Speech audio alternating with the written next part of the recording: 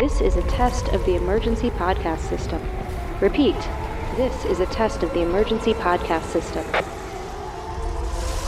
Disaster Girls is an unironic excavation of disaster movies with profiles as high as the tallest volcano and as low as the Marianas Trench. In order to ensure your safety and enjoyment, please remain calm and keep your ears locked on your hosts, myself, Jordan Crucchiola, And me, Amanda Smith. Happy holidays, disaster divas, whatever that holiday may be for you. We have really, it almost feels like a holiday special occasion kind of episode for you this time. Oh, by the way, it's me, Jordan Crucchiola. And me, Amanda Smith. For once, Jordan forgot to do the intro and not Amanda. I did because on the tally board. I'm so excited that we're finally doing this. We mentioned it on, I'm sure, if we haven't mentioned it specifically on an episode, we've been talking about it personally for, probably like a year now. Yeah. The South Korean movie Ashfall, which did have a limited theatrical run here in the United States, is finally, we noticed, on video on demand. And so we are gathered here today to talk about the multi-tiered disaster film Ashfall. You think it's just a volcano, you think it's just earthquakes, you're not quite right. There's more going on. It's so good. I was so excited. It was here in Los Angeles. It was in I want to say Monrovia or somewhere, or Montebello. Some Inland Empire's thing. Yeah, it was in one theater, and we did discuss going to it, and I could not get I couldn't get my act together enough to be like, I'm going to drive an hour and a half to go see this film on the big screen, and what a mistake I made. I will regret that decision for the rest of my life. You're right. It would have been really cool on a big screen. Let's jump. So real quick, just to give you a summary, we are in South Korea, and there is denuclearization is going to be happening. North Korea is going to This movie has achieved denuclearization. Yeah. We start with that. Oh my God. North Korea is going to gonna turn over their nukes. But then disaster occurs. Mount Baeku, which is a real volcano that sits on the North Korea-Chinese border and has not erupted since 900 AD, erupts, causing a massive earthquake and potentially even larger earthquake, and then potentially even larger, more devastating disasters or eruptions. And it is up to a team of bomb diffusers. Yeah. To go to North Korea, get the nukes, and then put them in mines underneath the volcano to basically puncture a hole in the side of the volcano and diffuse the volcano. Yeah, and just in case you were wondering, just because denuclearization has been arrived at a pact in this movie, that doesn't mean relations are sunny between North and South Korea.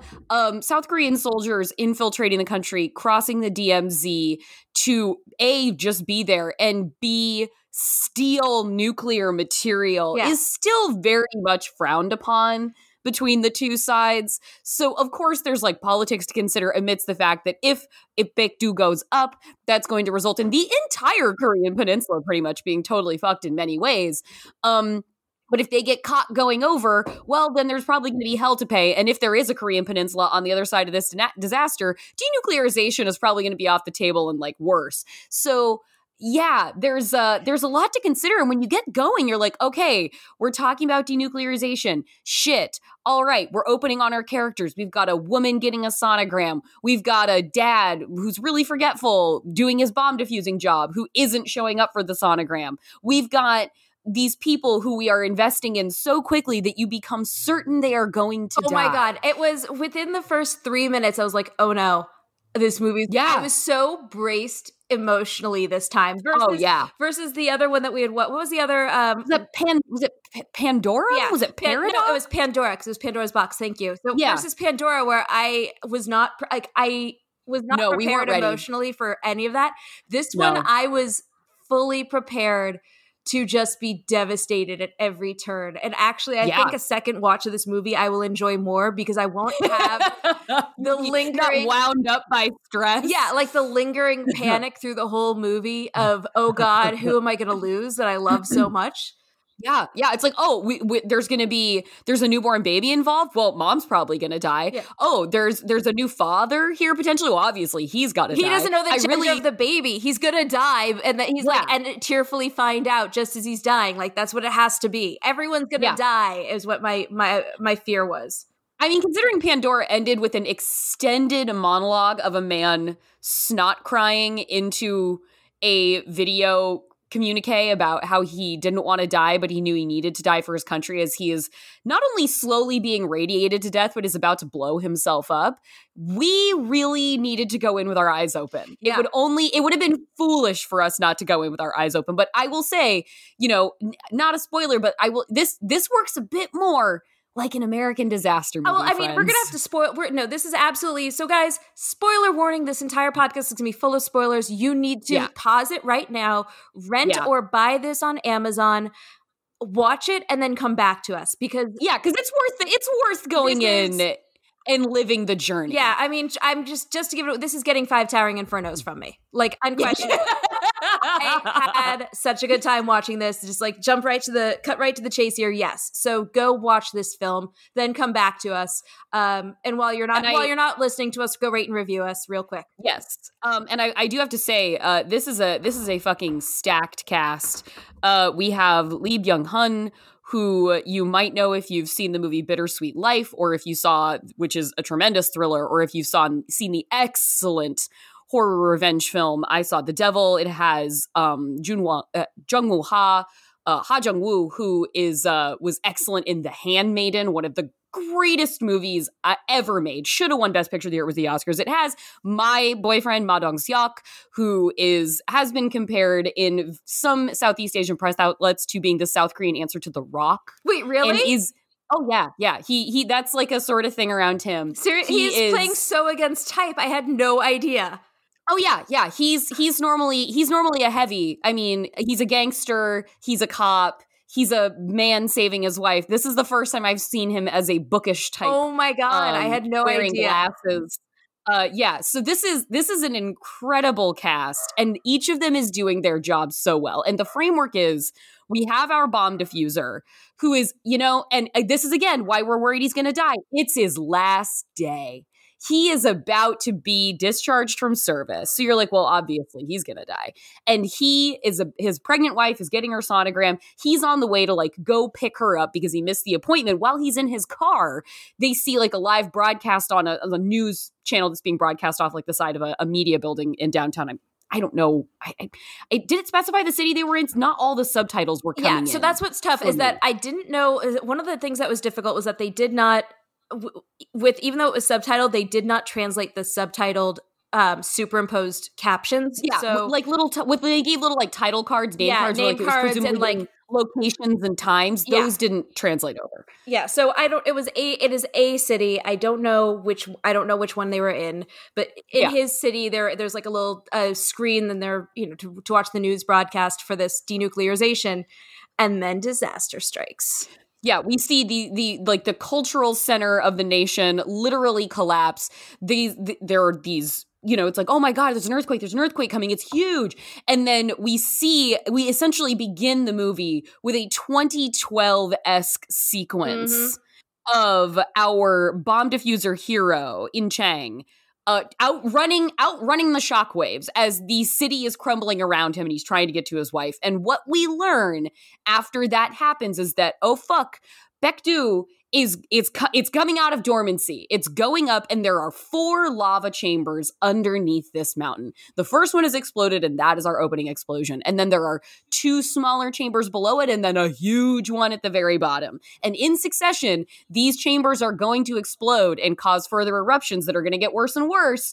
And they have to figure out a way to somehow diffuse the pressure of these magma chambers to lessen the explosions. And that is going to require sending our team of bomb diffusers into North Korea with the guidance of Professor South Korean The Rock Ma Dong-seok advising the South Korean government on how this plan has to happen and where exactly the bombs need to go, while also, twist everybody, when they get to the other side into the Korean peninsula, they have to find a double agent who is in the North but has been working on behalf of the South, but may have also flipped again and has possibly been working for the North again. He's in a prison. They have to spring him, untrustworthy as he is, because the mine system underneath the volcano is so fucking complicated. As they tell us, even the people who work there get lost inside of them. And that guy knows the mine system. No, that guy doesn't know the mine system. That guy knows where the nukes are and how to access them. He knows where the nukes are. He doesn't know the mine system until he knows the mine system, because he eats until a twist again. Until he eats the map after memorizing the map. He eats the map immediately upon being sprung from his cell and being able to take a shower. He pickpockets the leader. He pickpockets him and then steals the map, memorizes it, eats it, comes back out of the showers, and like, by the way, insurance, you need me now. I ate your map. I ate your map. So good, you guys. I am the only person who can get you through the mine chambers because I ate the map. And so once they have him, then it's like, all right, now that we've secured him, and yes, they do secure the nukes, we need to get across the peninsula once again to get to the volcano where we can deposit these things. But guess what? Along the way, the American military interferes. And then you know who also wants this bomb? China. So we are working with so many people of conflicting agendas in this situation, and yet somehow it manages to stay orderly and reasonable and just makes it all the more exciting. This movie was so amazing because of the fact that they had so many plates spinning, but you didn't Oh my God. You didn't at any point go, but what about? And that was amazing because, like, a lot of the time with movies when they're like trying to be ambitious, it's really they've got a lot of different parts going. And you're like, oh, but what about that other? Like, I realized we have this amazing 2012 style car action sequence at minute 8 of the movie. It ends. You guys, this isn't even like, this is the opening of the movie is a probably 5-minute car chase outrunning. It is spectacular. A chase. It is a disaster chase on a classic where order. He is being outrun, where In Chang is being outrun is outrunning. Yeah. He at one point drives up a truck that is being pulled down into the depths of the earth. He uses it as a catapult. It becomes a ramp. It becomes a ramp over disaster. It is amazing. He is outrunning everything you could imagine. It's spectacular. And like, honestly kind of feels, and I'm not just saying like, because obviously the CGI on it is much better than 2012 because we're dealing with it's very good. Yeah. It's a fantastic, but it's also really good even for 2019 in terms of how well they were able to make it feel not rubbery. It did not feel rubbery. It did not feel rubbery. It was really impressive. But even beyond that, just because of the way that they manage, because he's weaving in and out of oncoming traffic, all these different things. You know, when we go back to 2012, he was, for the most part, still obeying the laws of the road. Yeah, he was actually still obeying the laws of the road. And so there was something very restrained to me about the 2012 car chase sequence. Yeah. That this one, I was like... In Chang levels it up immediately by crossing that median and driving full fucking speed into oncoming traffic. In Chang immediately is just like, fuck literally everybody else. I have to get to my pregnant wife, who he does not know this, is in an elevator. Because the last time that we see her, she's getting into an elevator, and I was like, oh my God, they're going to kill the wife in an elevator. Exactly. I was like, in the first 5 minutes, the wife's going to die in an elevator. Oh God. The baby is going to be raised inside of a broken down elevator. This is horrible. You know, like a laid to waste major city. Yeah, and then like the baby will emerge 7 years later, will be the end title sequence. And he just immediately is like, fuck everyone else in the city. Yeah. I need to get to my wife. And, you know, in terms of like the reality of it, I was 100% on board because I fully believed that In Chang would at that moment be like, I can't do anything else, but I sure can tactically drive. Because what we've learned, he really can. He really could. Because we've learned, like, this isn't just the first appointment he's missed. He does not know that the doctor is a woman. No, he has not been to a single appointment. No, and so, I fully believe that he would be like, I can't undo it, but I can get there right this very second through extensive tactical driving. And he does. Yeah, this is not the first time he's broken traffic laws. Yeah. And so it was pretty great. And the fact that only happens in the first 8 minutes, and then we get until minute 50, we don't get another disaster. But it feels the entire time. You do not notice it. Yeah, that's the thing. You do not. You do not. It feels like the Earth might as well have been shaking the entire time. I was so stunned when that happened, when the second eruption happens, and I was like, oh my God, we have gone this long. I didn't even, I had not forgotten that the volcano was a threat, but I had forgotten that we hadn't had active threats from the volcano, if that makes sense. And we always, you never want to not show, you never want to show too little volcano because volcanoes are so awesome looking. I, of course, would love to just watch an hour of a volcano erupting. But when we do get to see the volcanic eruptions, they look so good. Oh, they're so, yeah. The volcano looks so cool. It looks like it's Mount Doom. It's just, they were just like, well, we still have the footage of Mount Doom, right? Let's just put that in there. It is it's like mythical levels of eruption. Yeah, which is really fitting because this is a real mountain. This is a real volcano that has a ton of historic and mythical qualities within the Korean Peninsula kind of lore.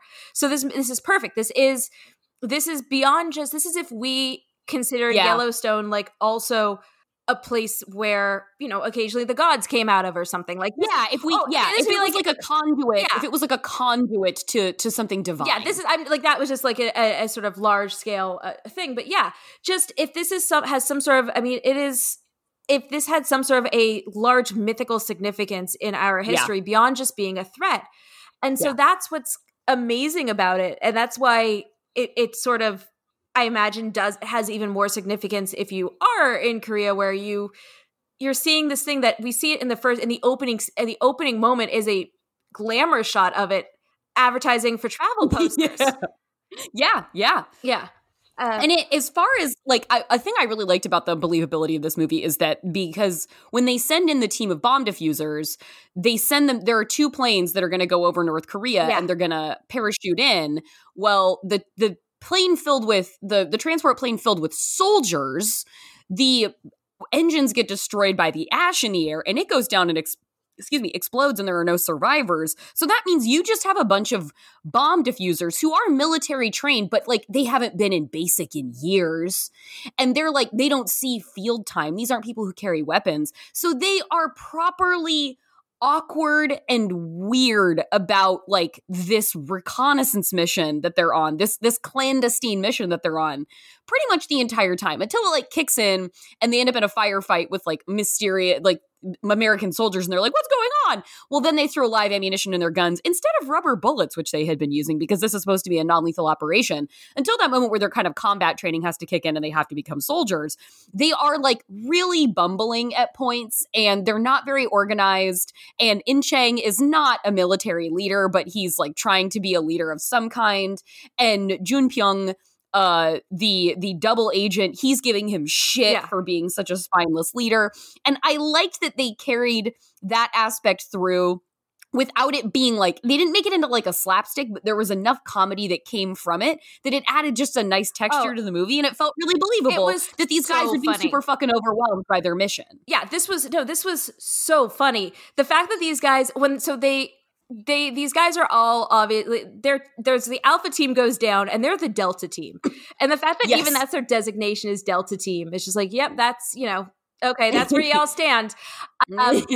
And these guys are just so clearly the goofy ragtag team and you immediately love them. And when they come into the cell, they're I'm sorry, now I'm just laughing thinking about it, but there's a great cut where they're all like, oh my God, they have to go in and get him from the prison, get the double agent from the prison.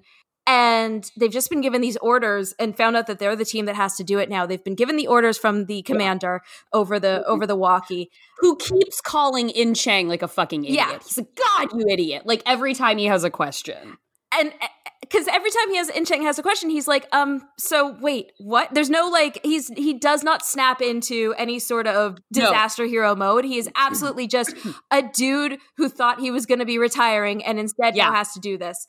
What we learn in the opening sequence from his buddy is probably the safest job in the entire Korean military because they're diffusing bombs that never exploded, which basically means these are dead bombs that are never going to explode. So they're doing the most futile work, which is great. Like, I love that is what we learn about him initially. And then he goes into the most politically charged, potentially dangerous situation possible.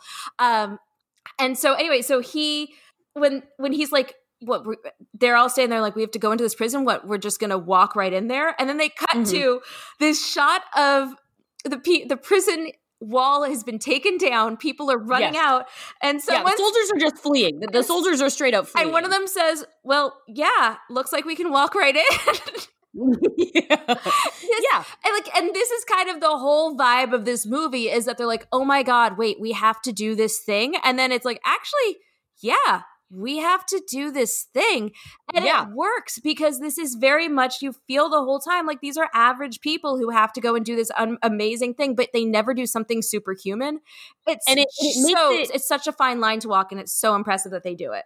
And it makes it all the more satisfying that when they finally get to the facility holding the nukes, that they are in their element and they really snap into action, and they've got their radioactive protective suits on, and each of them is fanning out. They are running to the bombs. They are dismantling the warheads to put the uranium cores in the detonator that they have to get down to the mine shaft. And when you see them get to be like very confident, very competent, and very efficient, that was like a nice little like, oh yeah, that's right. These guys like aren't the Keystone fucking cops. Like, they just they're not doing their job. And then so when you see them getting to do their thing, I think it added that texture too of feeling like, all right, guys, and now you're really going to know what you're doing. You're on the ball. You are pros. And so that too felt like it was a nice bit of like adjustment to not just have them be kind of like like you said, a ragtag gang the whole time. Be like, oh yeah, this is the reason they sent you guys in. It was very satisfying to me. That's a really good point. Yeah, because I hadn't thought about that aspect, and it was kind of like, it was the moment, weirdly enough, them dismantling the nukes is the moment when you're able to like take a deep breath, catch up with the movie, which is an insane thing to say. That like, oh, dismantling the nukes was probably the least tense part of the movie until the earthquakes, until the second eruption happens. But like, you're just like, oh, okay, cool. We're just in there now. You've got the spy is handcuffed, so he's not getting up to anything. Everyone's just relaxing for a moment while dealing with the uranium. While dealing with 6 huge, because I think it's like, the amount of kilotons, they're intercontinental ballistic missiles, so they're huge, and the amount of kilotons that they can deliver, like, because of course I thought this was an interesting thing too, like at the start when of course they arrive at the answer, which is we have to blow something up because this is a disaster movie. So when they arrive at the conclusion, like, okay, well, our only shot, because of course our hero geologist, Ma Dong-seok's character, who is an American citizen, and he's been working in Korea, and he goes by Roger. He goes by Robert. He goes by Robert back in the States. In Korea, he's Bong Rae Kang. But he goes, he just, is repeatedly having to remind people like, Robert, no, I'm Robert, thank you.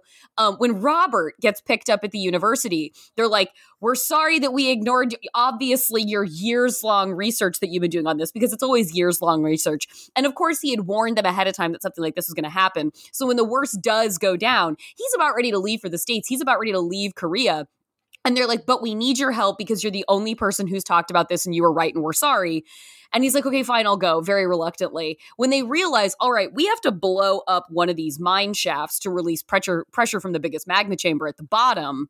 I was going somewhere with this point. So they realize that they need basically the amount of like 6 nukes essentially to do it. Yeah. That's what it was. It's an ungodly amount of nuclear power. And so it's, well, we have to do this explosion. And then he tells this room of like, obviously like sort of like the joint security chiefs equivalent essentially in South Korea. And he's like, I would advise like nuclear fusion. And then everybody gets all like, oh my God, you can't be serious. And the only reason that stuck with me is because like, I was trying to think of American movies where that exact scenario happens, because it does. They like everyone's like lose their shit. No, they're like, well, okay. Like they're concerned about timing. They're concerned about, can we get it done in time? Is this even possible? But everybody is like, this is insane. Nuclear bombs? And they're reacting, I feel like, with a commensurate amount of panic to the idea of blowing up nukes inside of a giant mountain on their peninsula. Whereas I feel quite sure in my bones that whenever I see that happen in American disaster it does not movies, happen.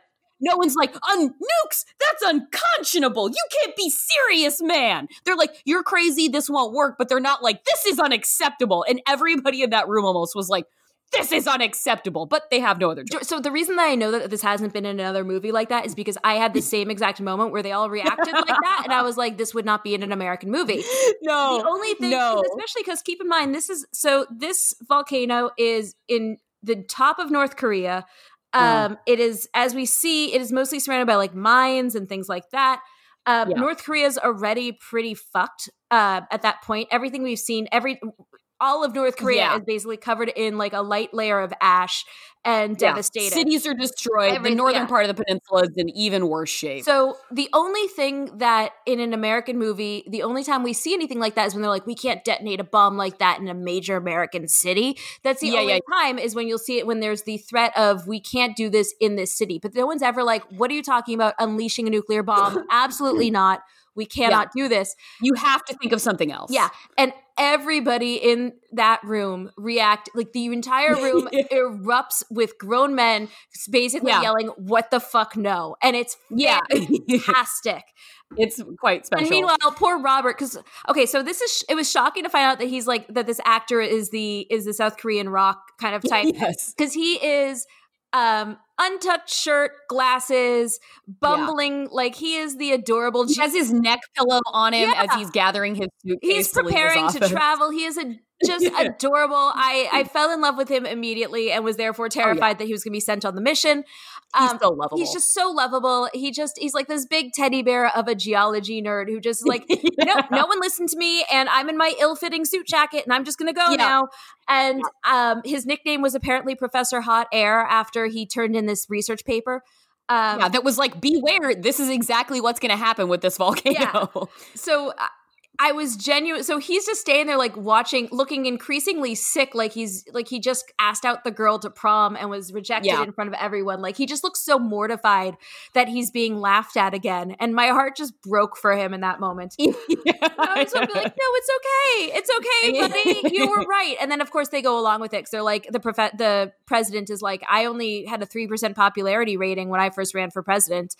Right. So we should definitely do this. And I'm like, cool. You know what? That's as good a reason as any to blow up a nuke at this point. Why not? I did feel like another strongly realistic point of this I felt was when the American military does arrive and has a very strong vested interest in what's happening because we are the United States and we do our thing and we have like an ally pact with South Korea and we have our contentious relationship with North Korea and obviously things are also dicey with China. And so of course when the South Koreans are doing what they need to do to save the fucking peninsula and literally like everybody on it. Like that is their job. Like we need to save the people in this peninsula. And the Americans show up and they're like, well, no, you can't take that nuke. You can't take that nuke because that's going to fucking piss off North Korea. Like you need to remand these to our custody. We march in there. Oh my God. And we're like, this is what you need to do in this situation. This is not our home. This is not our economy or our population, but we are going to be like, hey, you need to calm the fuck down right now because the United States military has showed up here to tell you what's what. And I was like, nobody was like a blustery cowboy about it. It was like all very like buttoned down and official.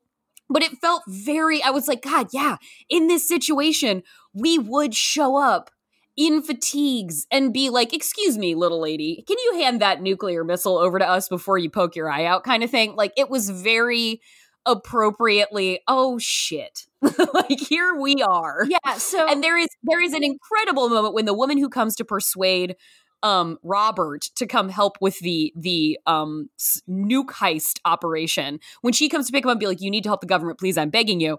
She's like, he wants to leave at a certain point. He's like, I don't need to do this. I've done all I can. I'm getting out of here. I have to go home. I don't even live here. I live in America. This is crazy. And she's like, I would do anything to save this country. I would even ask an American citizen for help. And I was like, that's a fair statement of anger in this moment. Yes. It was, yeah. So there's this, I mean, like the movie goes through so many different genres. And at one point, so they have recovered the nuke, the uranium. In the nuke heist portion of the movie. They've recovered the uranium. And at this point, the spy has almost left them and then gets the call that's like, hey, from his connection to be like, hey, so what we need from you, and we can give you your daughter who is up in North Korea right by the volcano. We can get you. Yeah, this is his Chinese connect. They're like, no, we want the nukes, and we can get you and your daughter out of the country. So if you do this, if you get the nuke and you get a guy who can defuse it, and so now he's got to turn. He turns back around. He shows back up to the rest of the team, and he's like, hey guys, thought I left you. Nope, joke's on you. They get out. Everyone thinks that you think it's gonna be fine, and then all of a sudden they are under live fire from a mysterious assailant, and they don't know who. And the reveal that it is Americans, because it's like they're suddenly like these super soldiers. They have heat seeking. Yeah, they have like thermal tech because it's smoky, it's hazy, yet they're still finding and they're like, this isn't North Korea. This is too advanced. Yeah, who are these fucking guys? And so they're like these super soldiers who are just taking out this team that we now love. Like we love. We love our bomb diffusers. Personalities. I love Min, who's the only woman, and she's just. I want the thing about this movie is that I wanted a side movie about every single character. I want Min to have her own action series, like the fuck up who shoots a rubber bullet round in the truck. I loved him. Owl, I loved him. So Owl, yeah. Anyway, so they are all getting taken out suddenly, and you're just terrified for them. And then they get permission to use actual ammo. They take down a soldier. You flip over the soldier. You see the army fatigues, and you hear English over the walkie. Yeah, and you're like, oh no! It was such a great fucking reveal of, oh my god, the mysterious super soldiers are Americans, and it was so. Yeah, I really facepalmed in that moment. I was like, oh no, there we are. Shit. I loved it. I loved everything. I loved every use of the way that they used Americans. I, like you said, like this patronizing, shitty behavior. The fact that they're like, we'll make sure, we'll honor our pact and make sure that your citizens are safe. When in fact, and like basically they're saying like, well, if the peninsula is destroyed, you guys can all come to America. When meanwhile we see as people are loading onto the boats. So meanwhile, In Cheng's wife, who is the pregnant wife, she is in line. She has gone through so much, and she has special travel dispensation because she is In Cheng's wife, and they're like, listen, we'll get her, you need to do this, you need to take this action, you need to go up to North Korea because that's the way your wife's getting on this boat. And it's basically any like people who are given these dispensation papers, there's been some pact has been made, you will get immediately like patriated into the United States. Yeah, and so anyway, so she's getting after she survives the tsunami, ends up finally getting on a bridge. She's on a bridge. She gets a cell phone alert. The dam has broken. You're like, oh, fuck. I thought that meant the bridge she was on. No. She looks to her left out of her driver's side window, and there is a wave coming at this bridge, and she is wedged into her car, which honestly probably saved her life. And this thing is about to take her and that fucking bridge out. Yeah, so the next time we see her, she's just in the middle of the water having survived. And I was just like, wait. Yeah, thank God. Going back to, that's a whole other movie I wanted to see, was just like, yeah, that wasn't believable. That wasn't believable, but I believed it. I didn't care. I was so relieved, but I really, every time that we saw her on screen, I was like, oh no, is this when she dies? And then she doesn't die. Yep. And she's a lovely disaster wife. Like she's a great disaster wife. So great, because she's never she's clearly disappointed and frustrated with her husband many, many times, but she's never she the entire time it's never like, I don't understand why saving the world is more important. Yeah, there's never, you get a real sense of the love and affection she has for him, and the fact that she's just like, fuck, this is who you are. Like, you just don't remember to go to your appointments, and I wish you would use Siri occasionally, but you don't. And so she's lovely, and just, you really are rooting for her. But yeah, so she ends up, she's with Robert at the boat, and Robert goes through, and then she shows her papers, and they're like, no, ma'am, American citizens are loading first. We'll get to you next. They have American citizens have first priority, and Korean citizens will like wait in this holding pen over here, and then we'll get to you after all of our Americans are on this boat. And it is exactly the way that shit works, and it's fucked up. And the fact that meanwhile, this like army commander is saying to the president of South Korea, we'll take care of you, don't you worry. Yeah. And it's being like, no, you fucking aren't. Like, we're seeing actively that you are actively not doing that. So the whole time I was like, oh my God, I was like, this is the probably truest version of how little trust other countries have for us, and I fully respect that and understand why. There was two the like as the wife is coming up to the port where she's like checking in with the soldier, and he tells her like, oh, American citizens have priority, ma'am.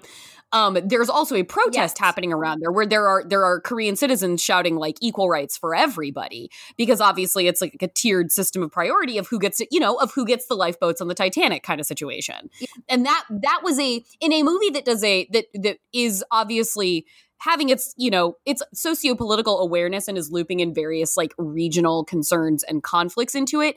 That was like the one moment where it got really like dark and sad in like a very, this is real and this is like how this dystopian fucked up gradation of humanity works. And it was a very well played moment of like, oh yeah, like this is a disaster movie as a reflection of our very real and present societal concerns, as disaster movies often do. And it really pulls it home in that moment. And it's really upsetting. Yeah.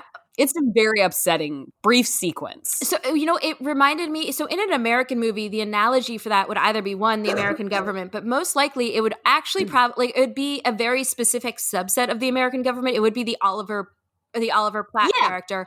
Yeah, it would be a very 2012, the very 2012 moment. It would be like there's an evil faction of this government that happens to believe these things, but then there's the good side of the government that believes that believes everyone is equal. Or more likely, in a lot of these movies, it would end up being some sort of a corporate entity who is really, in an American movie, it would be the corporate entity. We love a corporate villain. Yeah, who is like, well, we actually designed the ships to only be able to fit 75 people instead of 100,000 people. Yeah. Why would you do that? Capitalism, my friend. Like, that would normally be that dynamic. And so it was so interesting to see in like that flip of it becoming the entirety of the American government, and that, and then of course also to a degree China, because America's concern isn't so much whether or not it's going to piss off North Korea. America's concern is you can't have those nukes because they're North Korea's nukes, and that will make China angry, because America still cares because America's concern is what's going to happen with our relationship with China. Yeah, and they're very much, like you said, it's a, oh, don't worry, we got your back. Like, you guys can come into the States, and also we'll help you rebuild. But the idea, like, hey, don't worry, we'll back you for rebuilding. But the idea of the destruction itself is the second, actually, is the lower tier priority. Yeah, so like, what are you so upset about? We'll help you build back. And it's like, after everyone's dead? Like, yeah, and meanwhile, you guys are over on your entirely different continent where this will not affect you and you do not have concerns, and we are just abstract players in your sort of geopolitical games. It's really, it's a really dark aspect to it that feels super fucking smart. For this movie, like it really, like, as we're dealing with this sort of giant catastrophic world-ending disaster, to also have this very real thing that obviously, like, it must be a concern. I imagine if you're not in America, that is a fear of just like, well, while America's going to just step over anybody necessary, if it's in their interest politically, and it's like, oh yeah, that would be a thing. So the fact that this is sort of not just an undercurrent, but a very major part of the second act, and like the thread of the second act, is so interesting and so smart. And when we get into the third act, there's it's very well done. It's the very literal moment. So an important thing to know about Lee Jun-pyung, who is who's the spy, who's the double agent, his whole animating force, he's like an asshole of a guy, but his whole animating force is, I need to get my daughter, I need to do this deal with China, they're going to get us out of here. So he's going to like the volcanoed out city where his daughter has been staying with his former brother-in-law, because his ex-wife is a junkie, so she like turned over care of their child to her family. And so he goes to find her. It becomes this sort of like long extended rescue operation. The bomb diffusers, they have the bomb. Mind you, let's just pause to recognize for a moment that there is an extended sequence in this where the American military is chasing down our bomb diffusers, and our bomb diffusers are driving a bus. And it ends up on a bridge where the bomb diffuser bus is running from both the American military and a collapsing bridge because there's been another earthquake, and the detonator is gonna fall out of the back of the bus, but it lands in a shopping cart. They were moving it in the shopping cart. They were moving it in a shopping cart. So we get this shopping cart. Yeah, we get this great sequence. So there's this like side. So within the heist movie, there's then a buddy road comedy. Yes, between In Cheng and Jun Pyong. Where Jun Pyong's like, I'm getting this to China, and In Cheng's like, I need to get this under the volcano, and In Cheng is handcuffed to the bomb to the diffuser, and then they're like and then he manages to get out of the handcuffs, and then they're driving and they're fighting while driving, and then they end up in where the car crashes, and then In Cheng now has to pull an ox cart with the bomb diffuser, and Jun Pyong is just hanging out in the back of it, and they end up in this like small town. They're scrounging around a grocery store looking for food. The Americans have tracked them, and then all of a sudden, just when you think, and they're like, we're going to slowly push the bomb diffuser in a shopping cart and try to escape, and just when the Americans catch them, Min drives through the wall with the fucking bus, and it's amazing. With a bus, and they load the shopping cart on the bus, and when they reach the bridge, they're fleeing across it. The back of the bus gets cut off because one of the suspension wires on the bridge gets free, and it whips down, slices a chunk of the back of the bus off. Shopping cart rolls out, leaving our diffuser and our spy to hold the shopping cart out the back of a speeding bus while it's doing, 50, 60, 70 miles an hour, just holding onto it while evasive driving maneuvers are being taken and keeping a death grip on a shopping cart that is hanging off the back of this bus like a trailer. So I just want to introduce that. Nuclear bombs worth of uranium in it. It's with spectacular. 6 uranium cores inside. So that happens. But then, like, this all builds up to the point where, like, finally all of our parties are going to come together in one place. Jun Pyong has arrived at the city where his daughter is. It's a really rough reunion. It's not going well. Well, then suddenly the Chinese faction shows up and they're like, where's our fucking bomb? And he's like, well, I don't have it right now. But the thing is, and then they shoot him. And then while they're giving Jun Pyong the third degree about you broke our deal, the American military shows up and starts shooting at the Chinese. And so there's a firefight there. And then in the borrowed taxi sedan that our diffusers have ended up in with the uranium detonator sticking out the trunk, they fly into the scene, into the middle of everyone, because they know exactly what cargo they have on board. And suddenly everybody's like, stop fucking shooting. Like, don't shoot the uranium detonator. And then In Cheng gets out of the car, and you have literally South Korea standing in between China and the United States in a fight over a nuclear weapon. Yes. You have a geopolitical environmental disaster with South Korea standing literally in the middle of two armed factions, the Americans and the Chinese. And he is shouting at them to fucking stop it. And he has generated a little insurance policy of his own.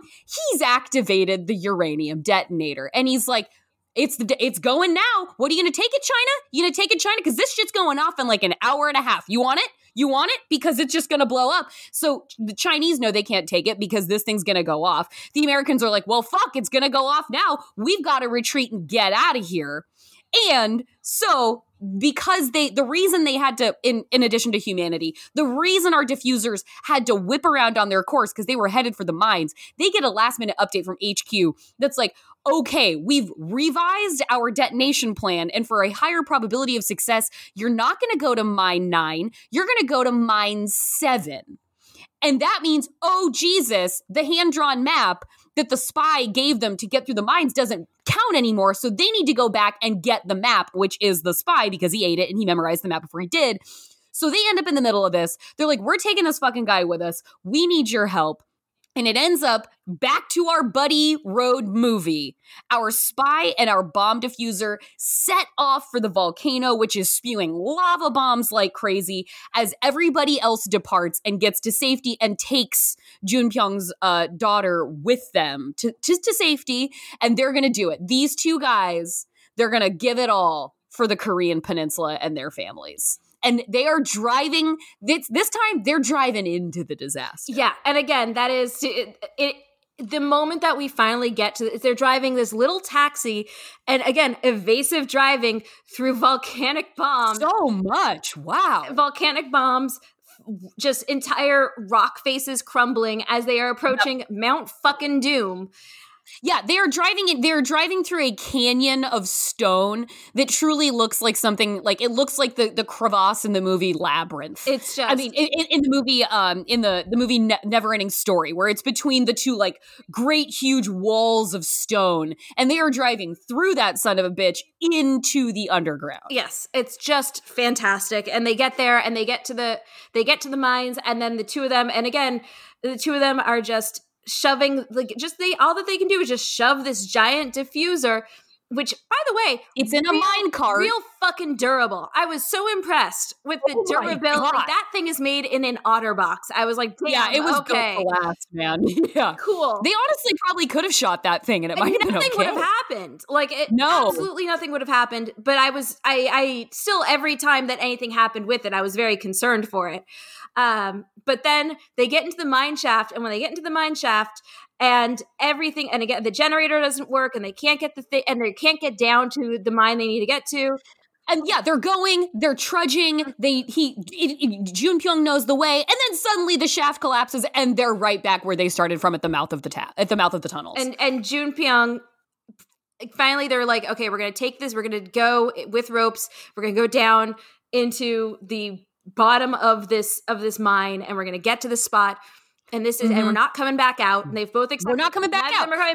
There's like 20 minutes on this timer at this point. And Junpyoung, who has wanted this whole time to know how a soap opera ended. Oh yeah, Damo, I think it's called. Yeah, the soap opera that ended that he was watching when he finally went to jail, and it's been this like running gag about it. And he's like, "How does it end?" And In-chang tells him. And yeah, he's like, everybody died. My wife told me she loved that show. Everybody died. And he's just like, okay, that's a good ending. And I'm like, well, he goes, oh, good. That's a sad ending. Which is like, okay, yeah, that is, I guess, how South Korean soap, given my limited knowledge now of South Korean cinema, like that is not surprising to learn that everybody dies. They don't spare you.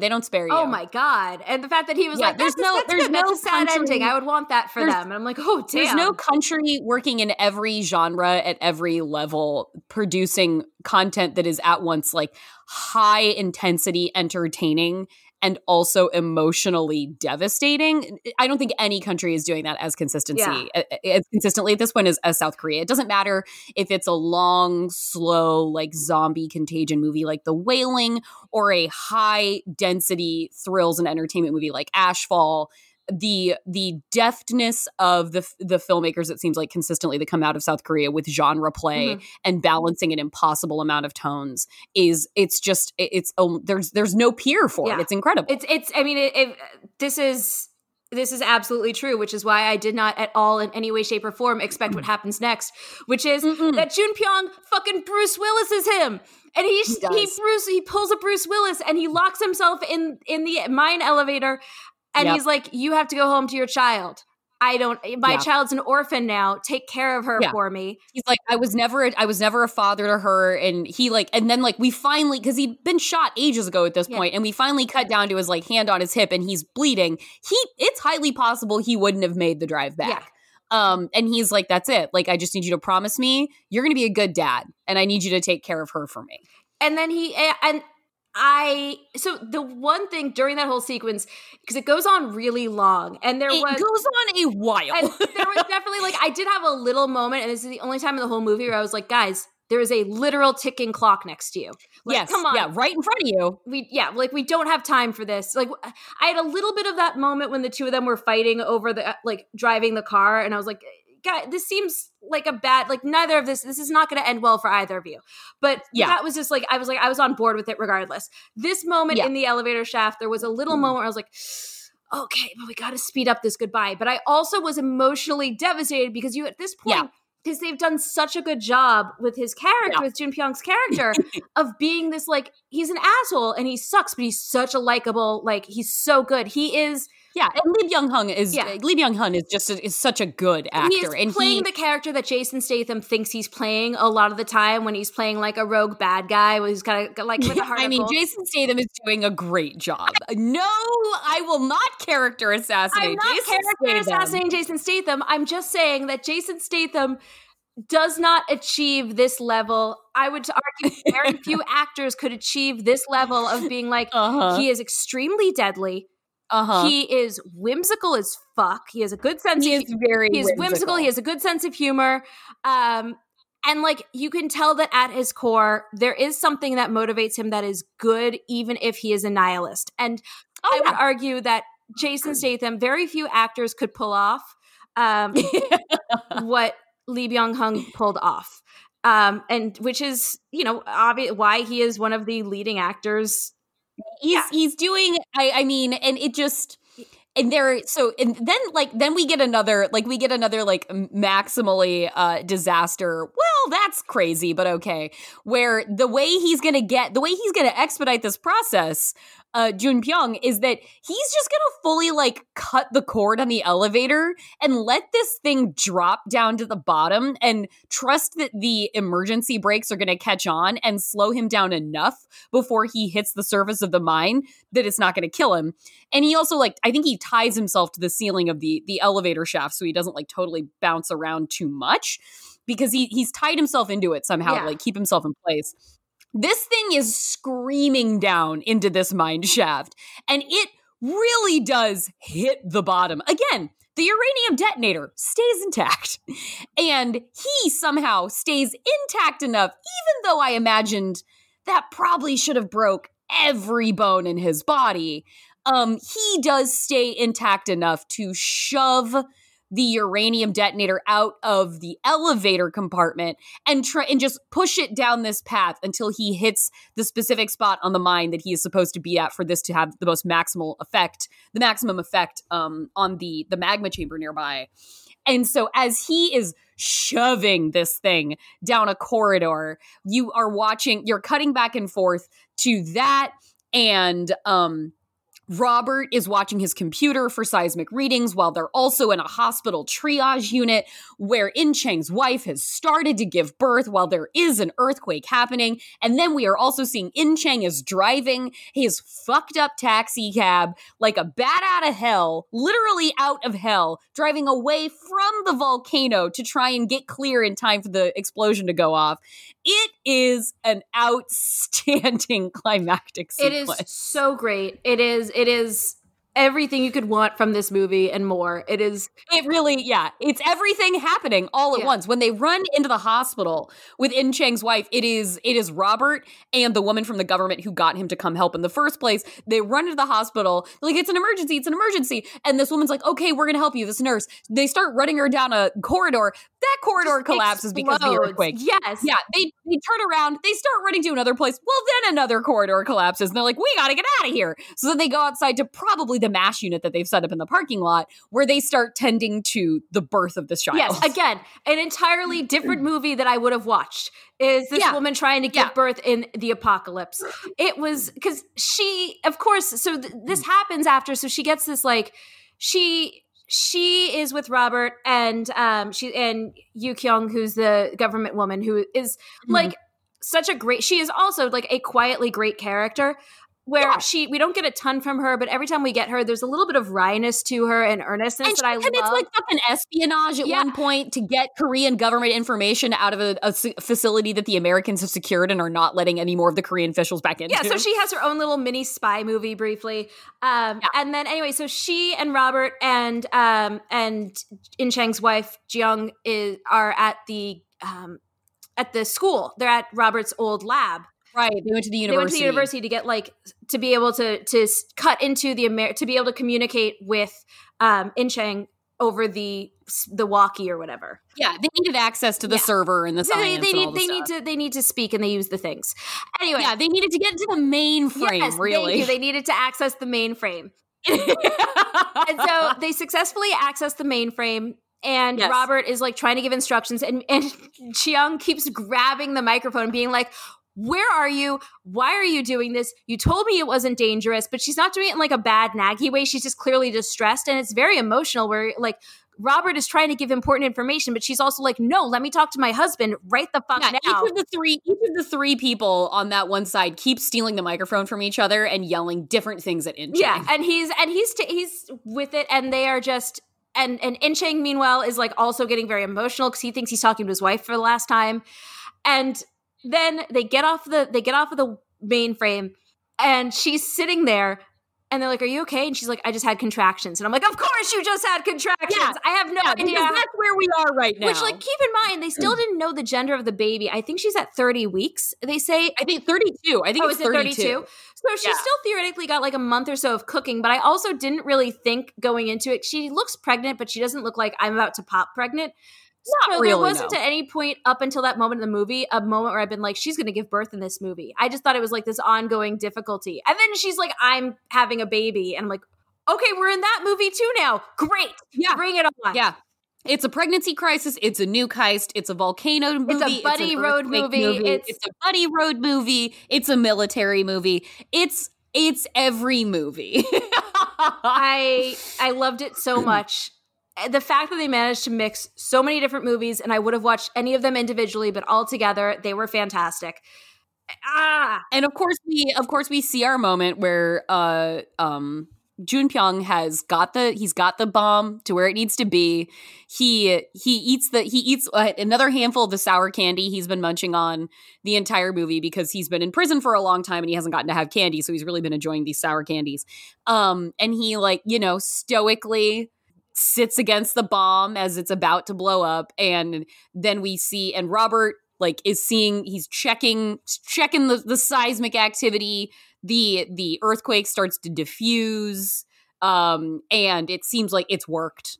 And I was wondering if they were just gonna, because like the kind of what they fake you out was sort of like the last shot you see is In Chang driving. He gets clear of the explosion, then we just see like this incredible wide shot of the volcano, and I was like, I don't want that to be the ending, but that would be a good ending. Yeah. Like, I wondered if they were just going to leave me hanging. But they do a little kind of like epilogue where it's been relieved. Yeah, it's been some months now, and we're back in the same Korean city again, and Robert is in a very touching moment. Robert has returned, and the woman from the government is waiting for him, and she's made him a little welcome sign, and she's like, so how long are you staying this time? And he's like, oh, actually I'm gonna live here now. Like, turns out I love this place, because like it had made a point of him being like, oh, I'm not from here, and having a very like hands-off relationship, like arm's length relationship with South Korea. And then by the end of the movie, he's like, no, I'm back for the rebuild. Like, they wanted me to help, and I'm gonna stay. I love it here. So he's now Bong Rae Kang, and he has come home. And then we get to see our lovely family, In Chang and his wife. He's made dinner. They're sitting down at the table. Baby's crawling around on the floor. And you're waiting for it. And then the daughter comes in. Jun Pyong's daughter is there. She's a little preteen. She's adorable. They're having family banter. And it's a really nice ending. It's especially because when we first meet his daughter, like we left, she doesn't speak. She's been so traumatized. Yeah, she's too traumatized to talk. Yeah, and like this is a known thing. Like there's just a random old woman who's like, no, she doesn't speak. I'd be surprised if she did after everything that she's been and she's through. like, half the people in this village don't speak. So and this it's child has been like so deeply traumatized through life that apparently she does not speak. And now then we see her and she's like having a sweep and she's wearing the hair barrette that when she's wearing the little hair barrette that her dad had given her when he had his little moment with her, and so she's wearing he's in a grocery store one point, he sees little barrettes and he's like, oh, grab that. Yeah, so when they're right before the bus goes through the wall, it's great. And so she's wearing the hair barrette and she's like being friendly and she's like talking and teasing and giving In-Cheng a hard time because the baby says something and In-Cheng's like, he just said dad, and the mom is like, no, he didn't, and she's like, he's like, he just said pa. She's like, nope, he said ma. He said ma. And then Junpyong's daughter is like, no, he said ma. And she plays along, and he's like, all the women in this house are against me. It's so cute. It's adorable. It's so pure, and they're just so happy and safe, and the world is going to be okay. And yeah, and like you hear over the news broadcast that like America has committed to aiding with the economic build back of South Korea. You're damn fucking right we should. Yeah, we've swooped in with our money bags and we're going to help put the place back together again, just like we promised, even though we would have done the same thing if we just let everybody die. And then because we'll sign the check. We're the distant parent who sends you the money on your birthday and that's it, if you get anything at all. And it's just it's like it does like a pullback shot out of their apartment complex and gets wider. And you see like the sweep of the city and you see all these cranes in the distance because the rebuild is happening. And it's just a really nice ending, especially so when you're worried it's going to end like Pandora. Yeah. Exactly. It was, like I said, this is a movie I will go back and watch again purely so I can watch it with the sense of relief that it is a shockingly low body, even like compared to American disaster movies. Oh, yeah. A shockingly low body count. Well, and it's because, like, there's nobody wants to kill anybody in this movie because there are no North Korean aggressors. Right. It really takes North Korea out of it as, there's the, like, we're going to break the pact and we're going to, go over and we're going to cross the DMZ. But there's no, like, North-South tension in this. It pretty much takes the North off the board. Yeah. And it becomes South Korea in contrast with two outside actors that are, like, probably the largest geopolitical forces meddling in their lives that aren't actually part of the Korean Peninsula in China and the United States. And again, putting South Korea literally in the middle of them at one point. That was a great scene. It manages to feel like it's a very polite kind of disaster movie in that way. They go into North Korea with rubber bullets. This is supposed to be a non-lethal mission. They only use live ammo when they're being fired upon. Like the Chinese get into a firefight at one point with the Americans, but like our South Korean heroes at no point are trying to escalate violence. Yeah, but the entire time. But there's also nobody dying by disaster. There's a very there's a lot of like anonymous death by disaster. Like things are in the same way that in 2012 just the entire cities are leveled. Yeah, it's like everybody in LA is dead. Okay, yeah. But we're not getting we don't get any of the Delta team where all of a sudden there's an earthquake and someone gets trapped underneath some rubble and they're like, no, leave me behind, and you're like, oh no, he's dead that way, or someone gets hit a lot.